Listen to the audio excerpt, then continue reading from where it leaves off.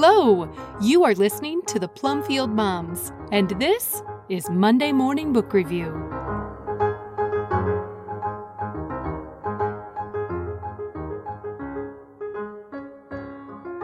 Waiting for the Biblioburro by Diane Pendergraft, originally posted on March 11, 2023. Quote, "On a hill behind a tree there is a house.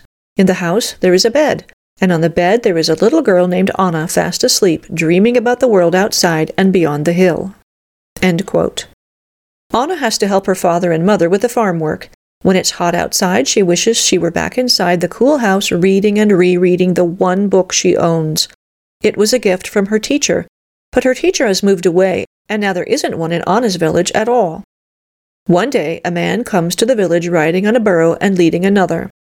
Both burros are laden with books, and he carries a sign that says, Biblioburro. He tells the children he is a librarian, a bibliotecario, and the books on the burros, Alfa and Beto, are his moving library. The man reads a story to the village children and helps the littlest ones learn the abecedario. Then he tells them they can pick out books to keep until he comes back in a few weeks. It feels to Anna like the librarian will never come back. She reads every day while she waits, and to pass the time she writes a book for the librarian. When he does come back, the librarian reads her book to the children. Then he packs up and heads for other places and other children who are anxiously waiting for his return. The author, Monica Brown, gently sprinkles Spanish words throughout the story. She does it in a way that doesn't distract readers by leaving them wondering what the words mean.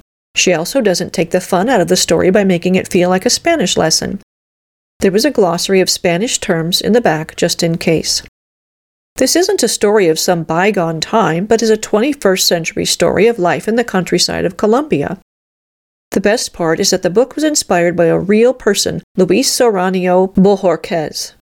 He is a teacher and a librarian dedicated to taking books to children in remote villages who would not otherwise have access to the library. There is a link in the author's note to news stories about this man. You can find the link on our website at the bottom of this review. There are also several YouTube videos about him, though most are in Spanish.